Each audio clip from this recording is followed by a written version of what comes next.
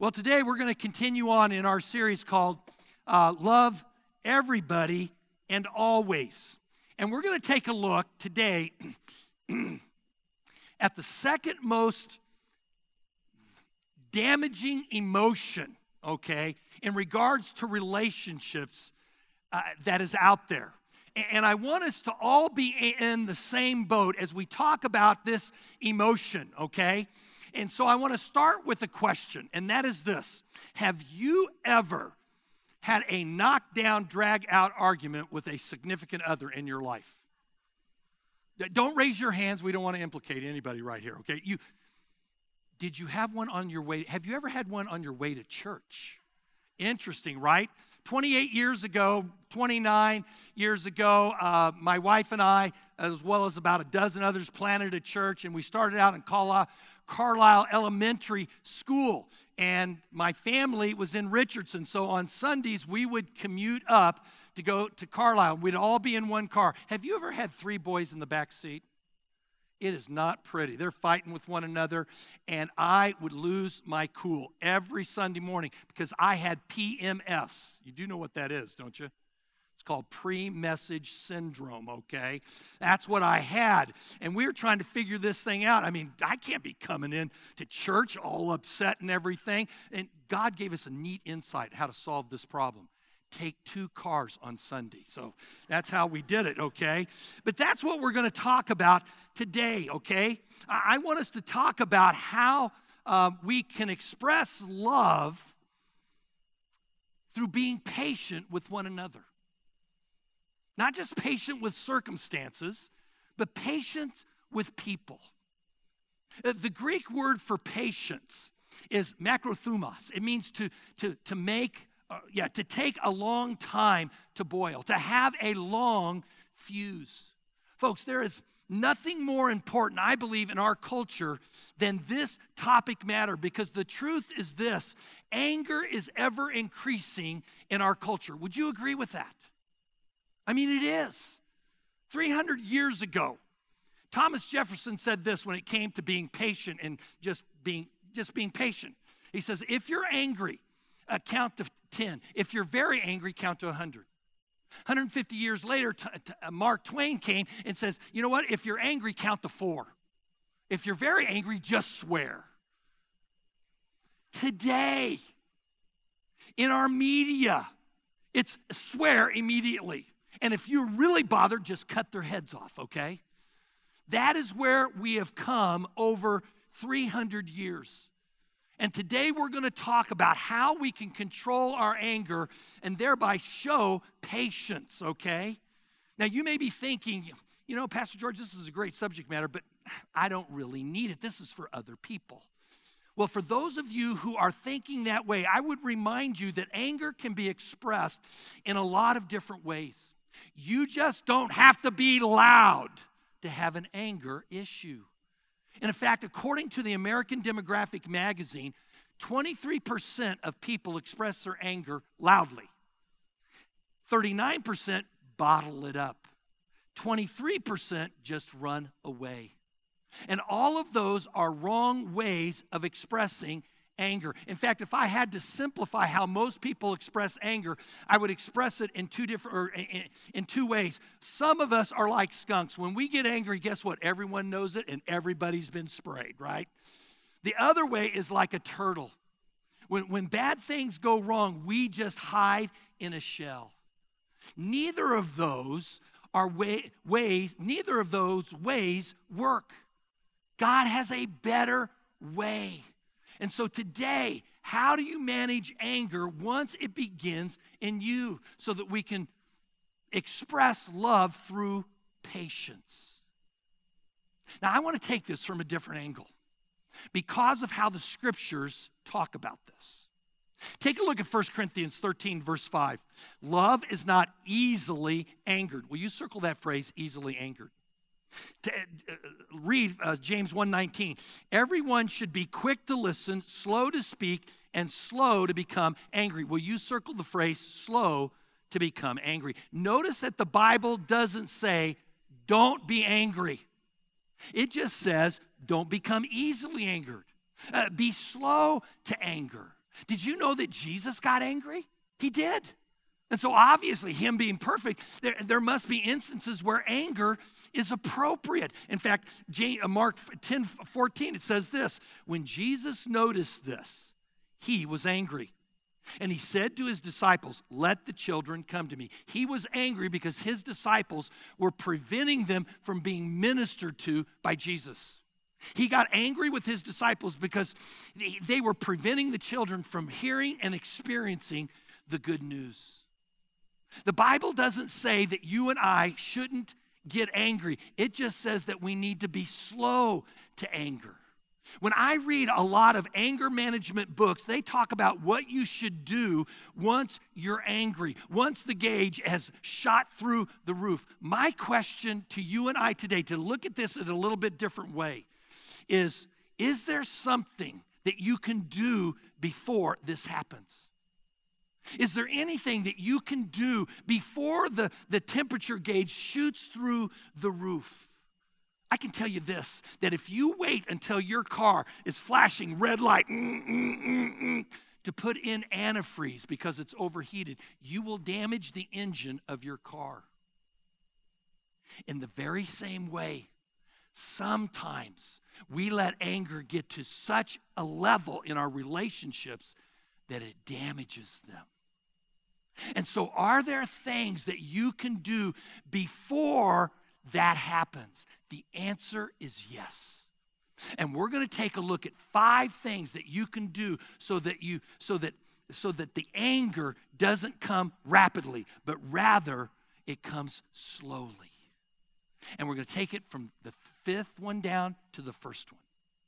So number 5 is this: break the pattern of anger. You see, it's easy to get into a pattern of anger where anger breeds more anger, which breeds more anger, which breeds more anger, and things get worse and worse and worse. Like I said, there are a lot of movies out there that portray this, okay? One of my favorites is What About Bob? Have you ever seen that movie? It's got, Bob is Bill Murray, okay, and he's the kooky one. And he goes to his psychologist, Richard Dreyfuss. And Richard Dreyfuss cannot contain himself. He gets so upset with Bob that you see Richard Dreyfuss's anger just escalating to, at the end of the movie, he is having Bob go through death therapy, where he is strapped with dynamite, real dynamite, because Dreyfuss is going to blow him up.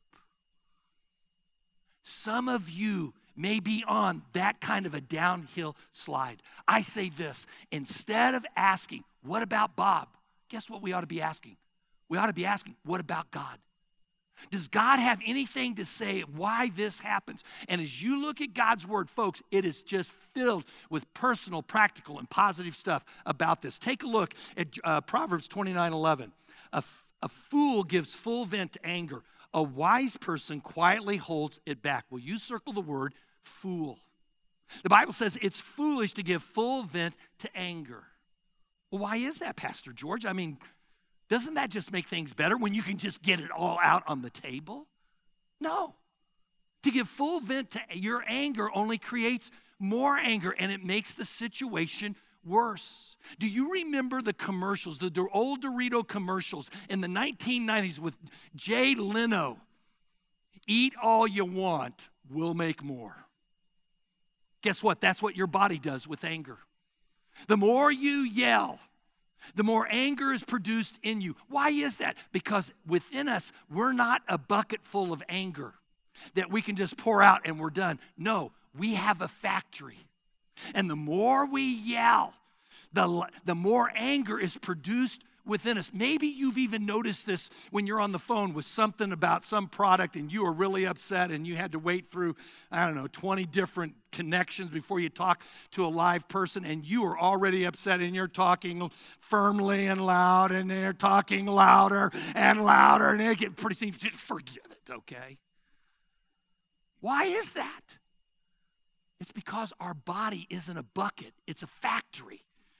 Take a look at this verse, Proverbs 14:29. Slowness to anger makes for deep understanding.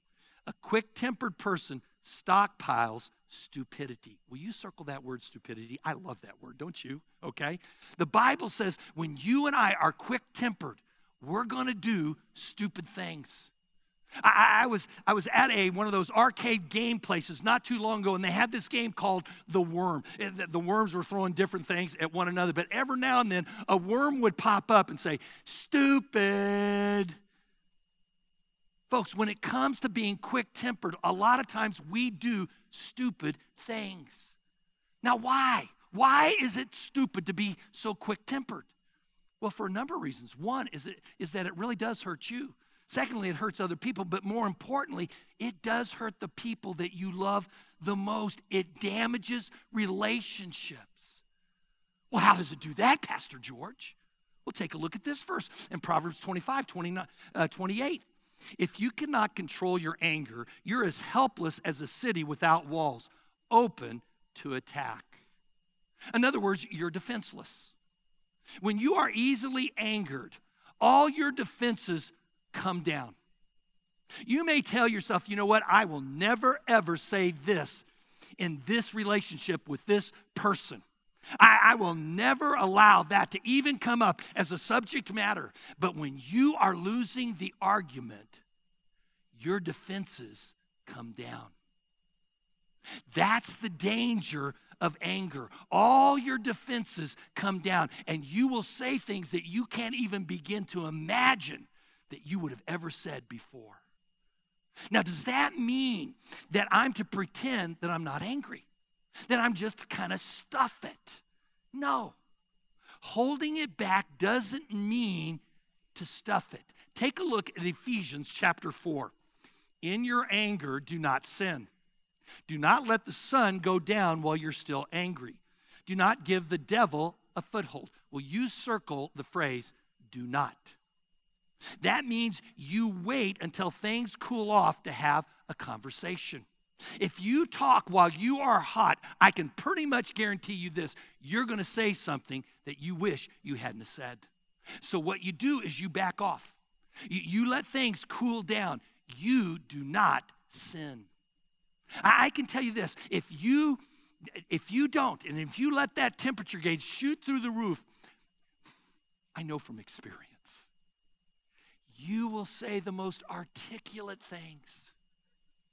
You'll go, wow, that was a great speech. But it will be one that you will regret.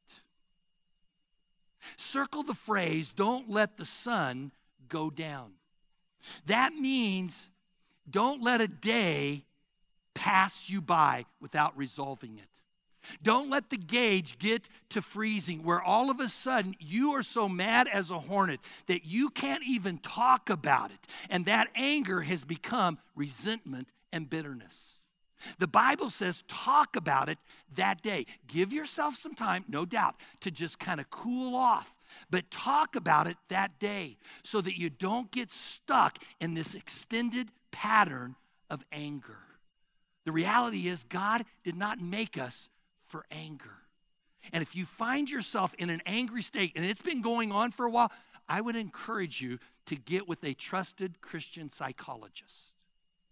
Now, once you've broken the pattern of anger, then you can begin on God's strategy, which leads us to the fourth thing. Guard your relationships. You see, you will become an angrier person if you hang with the wrong people.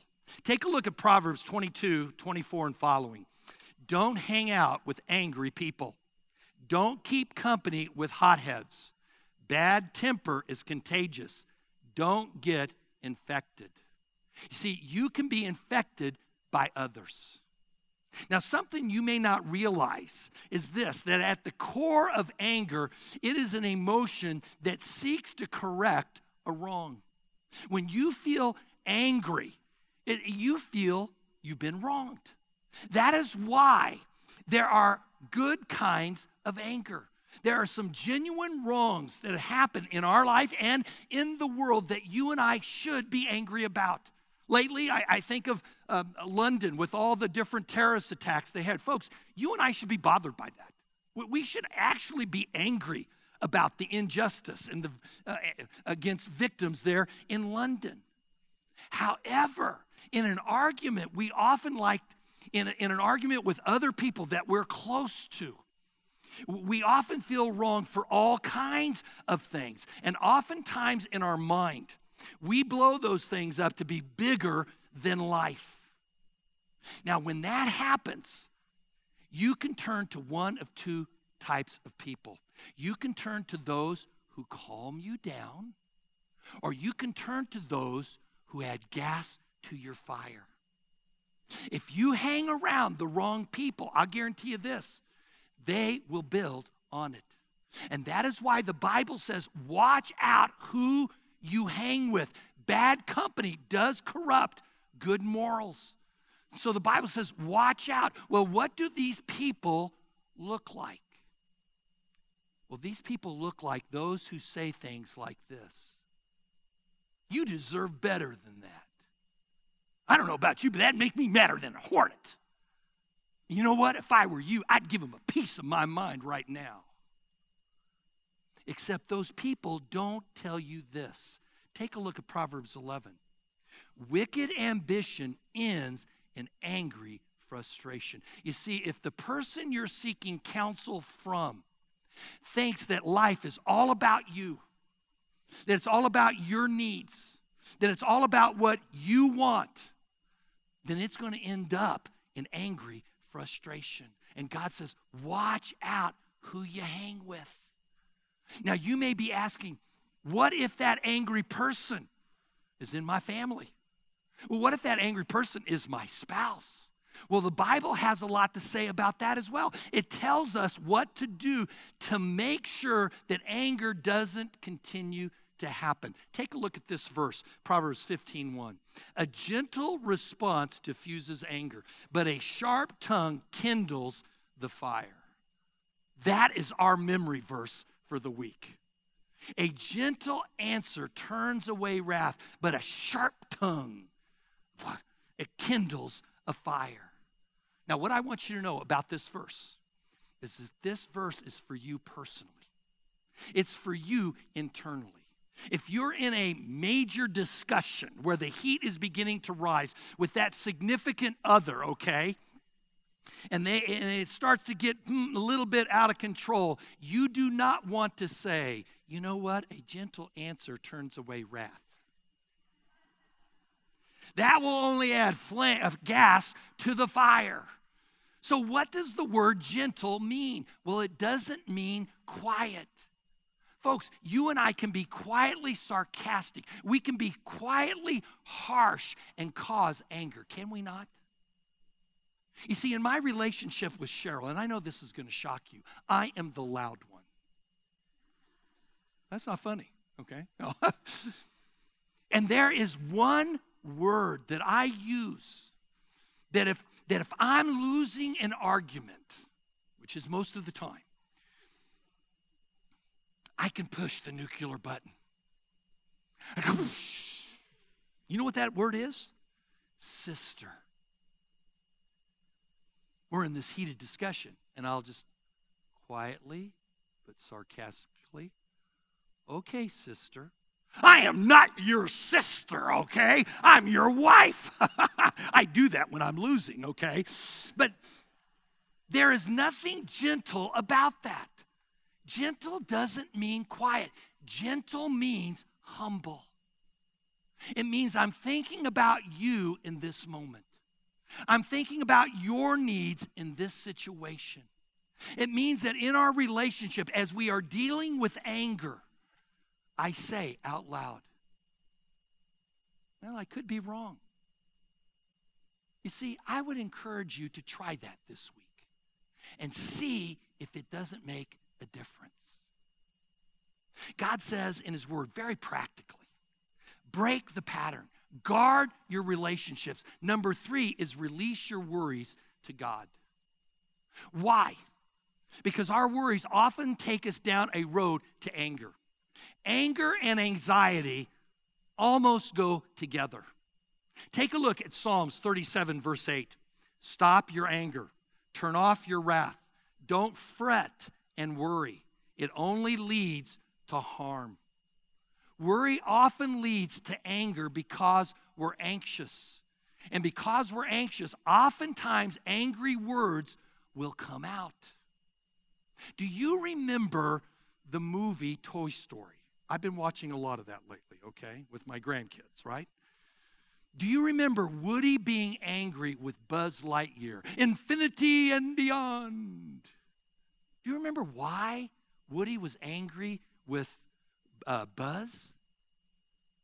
It's because he was feeling some loss in his life. He was feeling anxious about losing his place in the toy world. When you feel anger, you got to ask yourself, am I anxious about anything? Am I losing my place in, in my toy world? Could it be that there's something stewing? Maybe it's at work, but it's coming into my relationships here. Folks, I guarantee you this, asking yourself that question will benefit your life, and it will help you in your relationships. I guess what I'm saying here is that you and I need to be responsible for our emotions. We need to take responsibility for ourselves. We don't blame other things, and we don't blame other people. We own it. You and I must take responsibility for our anger, because if we don't, you know what happens? No one else will. And if we don't own it, then what will happen is that we will become a slave to our emotions. And a lot of people are. Because you hear them use the phrase, "You make me so mad." Who's responsible in that statement? Why other people are. You see, the truth is, others don't make me mad. The world doesn't make me mad. Circumstances don't make me mad. Other people don't make me mad. I make myself mad. The choices I make cause anger to happen in my life. Now, once you and I have come to that place where we own it, then this is what can happen. Take a look at Philippians chapter 4. Don't worry about anything. Instead, pray about everything. Tell God what you need and thank Him for all that He has done. If you do this, you will experience God's peace. What he's saying there is, if you and I have the ability to own the anger, the emotions that we have, we can come to the place where we can give whatever we're anxious about to God. And then we can also come to God and be grateful at the same time for the situation that we're in. You see, life is like two parallel tracks. There's always good things going on, and there's always bad things going on. The question is, which one do you want to focus in on? And Paul says, if you and I will just own our emotions, if we'll own our anger that we have, we can come to God and say, God, here's what's going on. This really bothers me. In fact, it irritates. God, I'm really mad about this, to be honest with you, God. Will you do something about this? And at the same time, we'll be able to see what good is going on and celebrate that as well and have a peace that will pass all understanding. Now, this next one is going to shock you, and it's this. Get some rest. Break the pattern, guard your relationships, release your worries, and get some rest. Most often than not, when it comes to anger, we need a snack and a nap. There is a great story in the Bible. I love God. He is personal, practical, and positive. There is a great story in the Bible about Elijah in 1 Kings 19. Elijah is this prophet of God, and he confronts the false prophets of Baal, about 450 of them on Mount Carmel. I was there. It is a great place. You overlook and see the valley of Armageddon, where the last battle is going to occur. But anyway, Elijah is there, and he is battling out one godly prophet against 450 false prophets. It's what I call a poor prophet margin. Come on, laugh. I celebrate Father's Day a week out, okay, and then a week past too, okay? Anyway, he defeats them, Okay? He has this victory. And then Queen Jezebel says, I'm after you, you jerk. You are dead meat. And he starts running. He runs from one side of the country all the way over to the other side of the country. And as he's running, he's talking to God. He's talking to God about his anger. He's talking to God about his depression. He talks to God as you read this story like, you know what, I had this victory and I couldn't even celebrate God for one day, and then all of this stuff had to happen. You ever been there on that? Seems like, wow, I got this raise, and then all of a sudden, all hell breaks loose or something, okay? And that's where Elijah is at. He is going from one side of the country to the other side of the country, giving himself a poor me speech. If you hear yourself give a poor me speech, you need a snack and you need a nap. I want you to read this, and I want you to think, I know when you come to church, a lot of times, deep theology. I want you to listen to this verse. 1 Kings 19:5.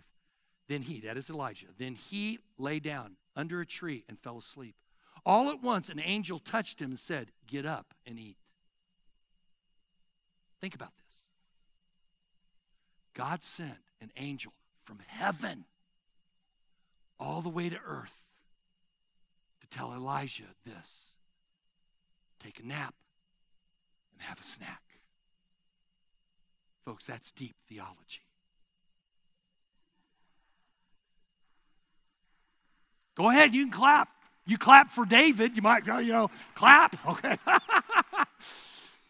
You see, this one is the most important thing that you can do, I think, in our culture, really, to break the pattern of anger. One of the reasons that we have such an angry culture is because we're busy all of the time. And as a result, the anxiety builds up within us. And God comes in his deep theology and he says simply this: you need a nap and you need a snack. A while back ago, Cheryl and I had a conversation. We've been married 42 years now, and so, I don't know, a year or so ago, we were just talking about, on my suggestion, I said, hey, let's just review some of the arguments that we've had in the past. Can I just say something? Don't ever do that. That was stupid. It was not a fun time, okay, because we discovered there were some things that have gone unresolved that we had to resolve. It was not a fun time that evening, okay? But one thing that we did learn was simply this, that most of our arguments were over little things that really were stupid, but happened because we were tired and worn out.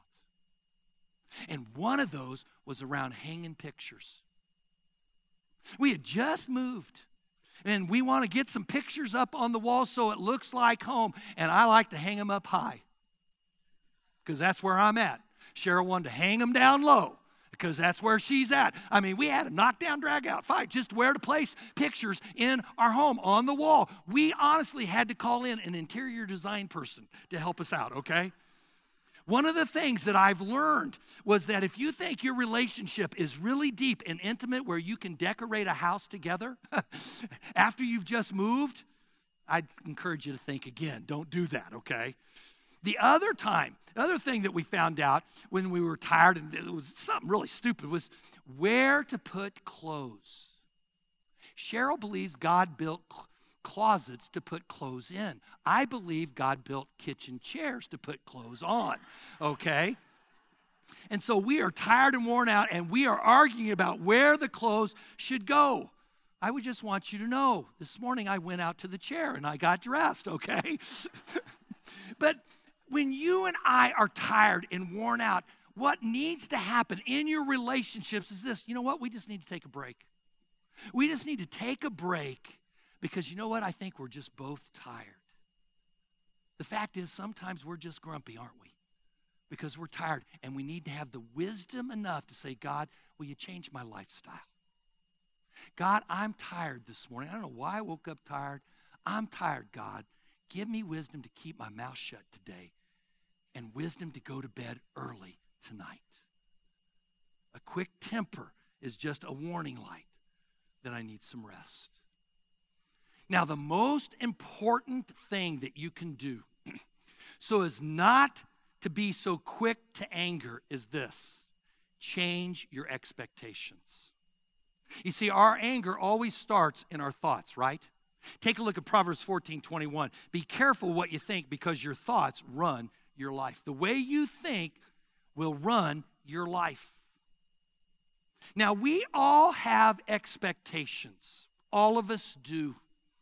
We all have expectations of the way we want our relationships to be and how we want things to happen. And when those things don't happen, and when reality and the expectation that we have of this reality is further apart, the angrier we become. Let me give you an example, because Christmas was not that long ago. Some of you bought presents that said, easy assembly required. And it didn't happen, and you got mad. If it would have read 20 hours of blood, sweat, and tears, you'd have been okay with that, right? But on Christmas morning, your knuckles are bloody. And so you lose it. Why? Because your expectations and reality are further apart. Let me give you another one. Some of you have the expectation when you go golfing that you're going to hit the ball straight down the fairway. When expectation and reality don't match, folks, I've seen some golf clubs go 300 yards down the fairway. We will do the craziest things. Let me give you another one. You're going to go on a Martha Stewart Disney World vacation with your family. You're going to be you're going to be in a mansion 10 minutes away from Disney World that has 6 bedrooms, 6 full baths, a huge family room, an Olympic-sized swimming pool. And you're thinking this is going to be the greatest vacation in the world. For a whole week, we're going to be together and get along. We're going to get every picture that we can with all the major Disney characters, Snow White, the whole 9 yards. What do you do when your expectation doesn't meet reality? You lower your expectations. You say, you know what? I never did like Snow White in the first place, okay? She's got this perfect hourglass figure. The hair is always in place. That's just not real. We had a good vacation, okay? I would encourage you to ask God to give you a new sense of expectation. Because the reality is nothing is perfect. Things aren't perfect and people aren't perfect. Imperfect people are going to be imperfect. But that doesn't mean that God can't show up. And it doesn't mean that God can't be real in that moment. We just need a new expectation. I like what the 13th or 14th year theologian said, Thomas Kempis. Be not angry that you cannot make others as you wish them to be, since you can't make yourself as you wish to be. That's lowering your expectations, isn't it? How do you do that? How do you change your thinking about circumstances, about people? Well, Paul gives us the insight in Philippians 4. Fix your thoughts on what is true and good and right. Think about things that are pure and lovely. Dwell on the fine good things in others. Think about all you can praise God for and be glad about. Dwell on the good things. Find the one thing that's good and focus in on that. I love the saying that goes, some get angry because God puts thorns among roses. Others praise him for putting roses among thorns. What are you going to choose to do? I would encourage you to look for the roses among the thorns. Now, when it comes to this issue of expectations, maybe the greatest change of expectation needs to be made in what our relationship with God is like. I want to read this verse to you. Psalms 34, verse 6. And listen to this. I am the Lord, the merciful and gracious God. I am slow to anger and rich in unfailing love and faithfulness. Do you realize that this description of God, that he is merciful and that he is gracious, is the most often used phrase in describing God's character? That he is merciful and gracious. He says that over and over and over and over again. I am merciful and I am gracious. I am slow to anger and I am abounding in love towards you. God says that over and over and over again because he wants us to change the way we think about him. And so I ask again, what kind of a relationship do you have with God as an imperfect human being? One that is filled with judgment? One that is filled with guilt? If you expect that, guess what? You're going to be afraid of God. And who wouldn't be afraid of God if God is this all-powerful person and he is going to pounce on the person who makes a mistake? But the Bible says that isn't the way God is with us. The Bible says that he is merciful, that he forgives and he blesses us, that he shows grace and favor, that he's faithful all the time, that he's slow in anger.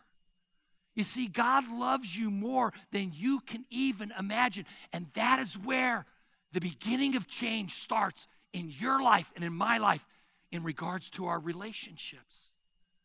God loves you so much that he sent his son, Jesus Christ, to die on the cross to get you aligned with his purposes so that you can experience his grace and his mercy. He's not waiting to get you, folks. He's just waiting to love you. And so I say today, will you align yourself to who God really is? A God who's filled with mercy and with grace, who's filled with love and compassion, and who's slow to anger. You see, God doesn't want you to fear him. God wants you to love him and to trust in him.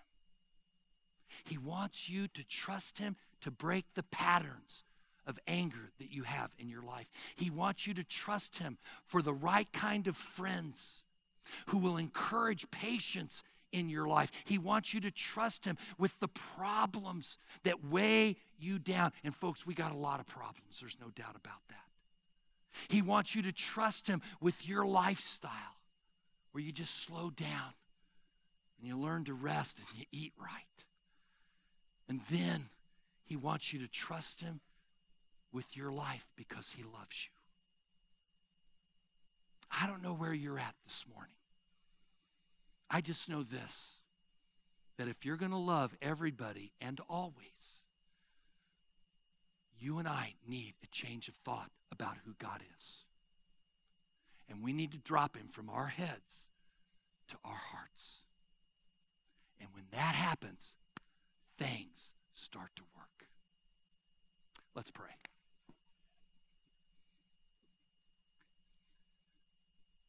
Lord, I just thank you today that you are a God of mercy,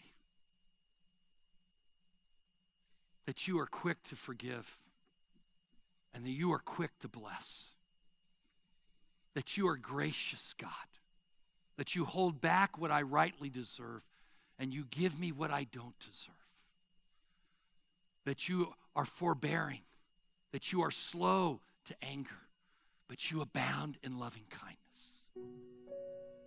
God, change my perspective.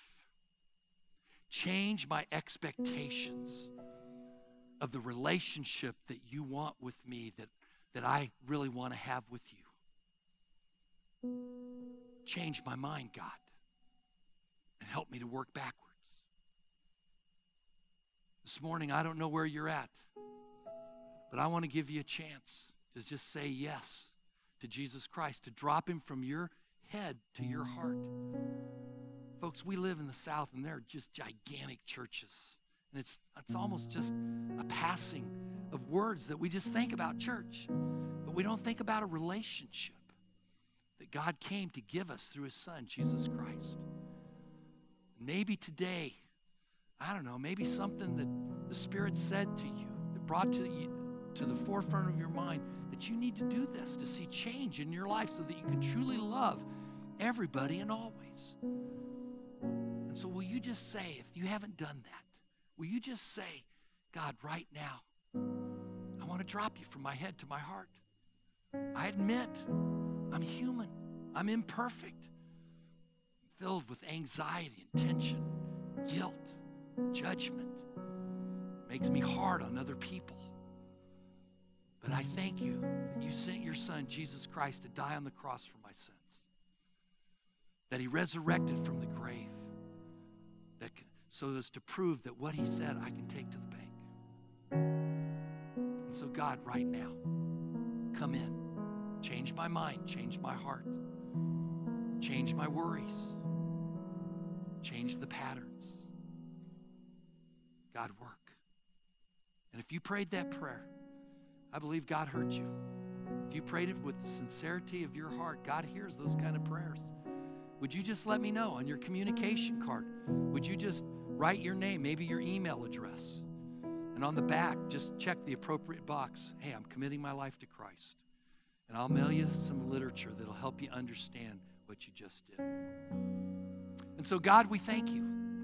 We thank you for your goodness. We thank you for your grace. We thank you that you're a God who really demonstrates all these qualities that we've looked at over these past 5 or 6 weeks.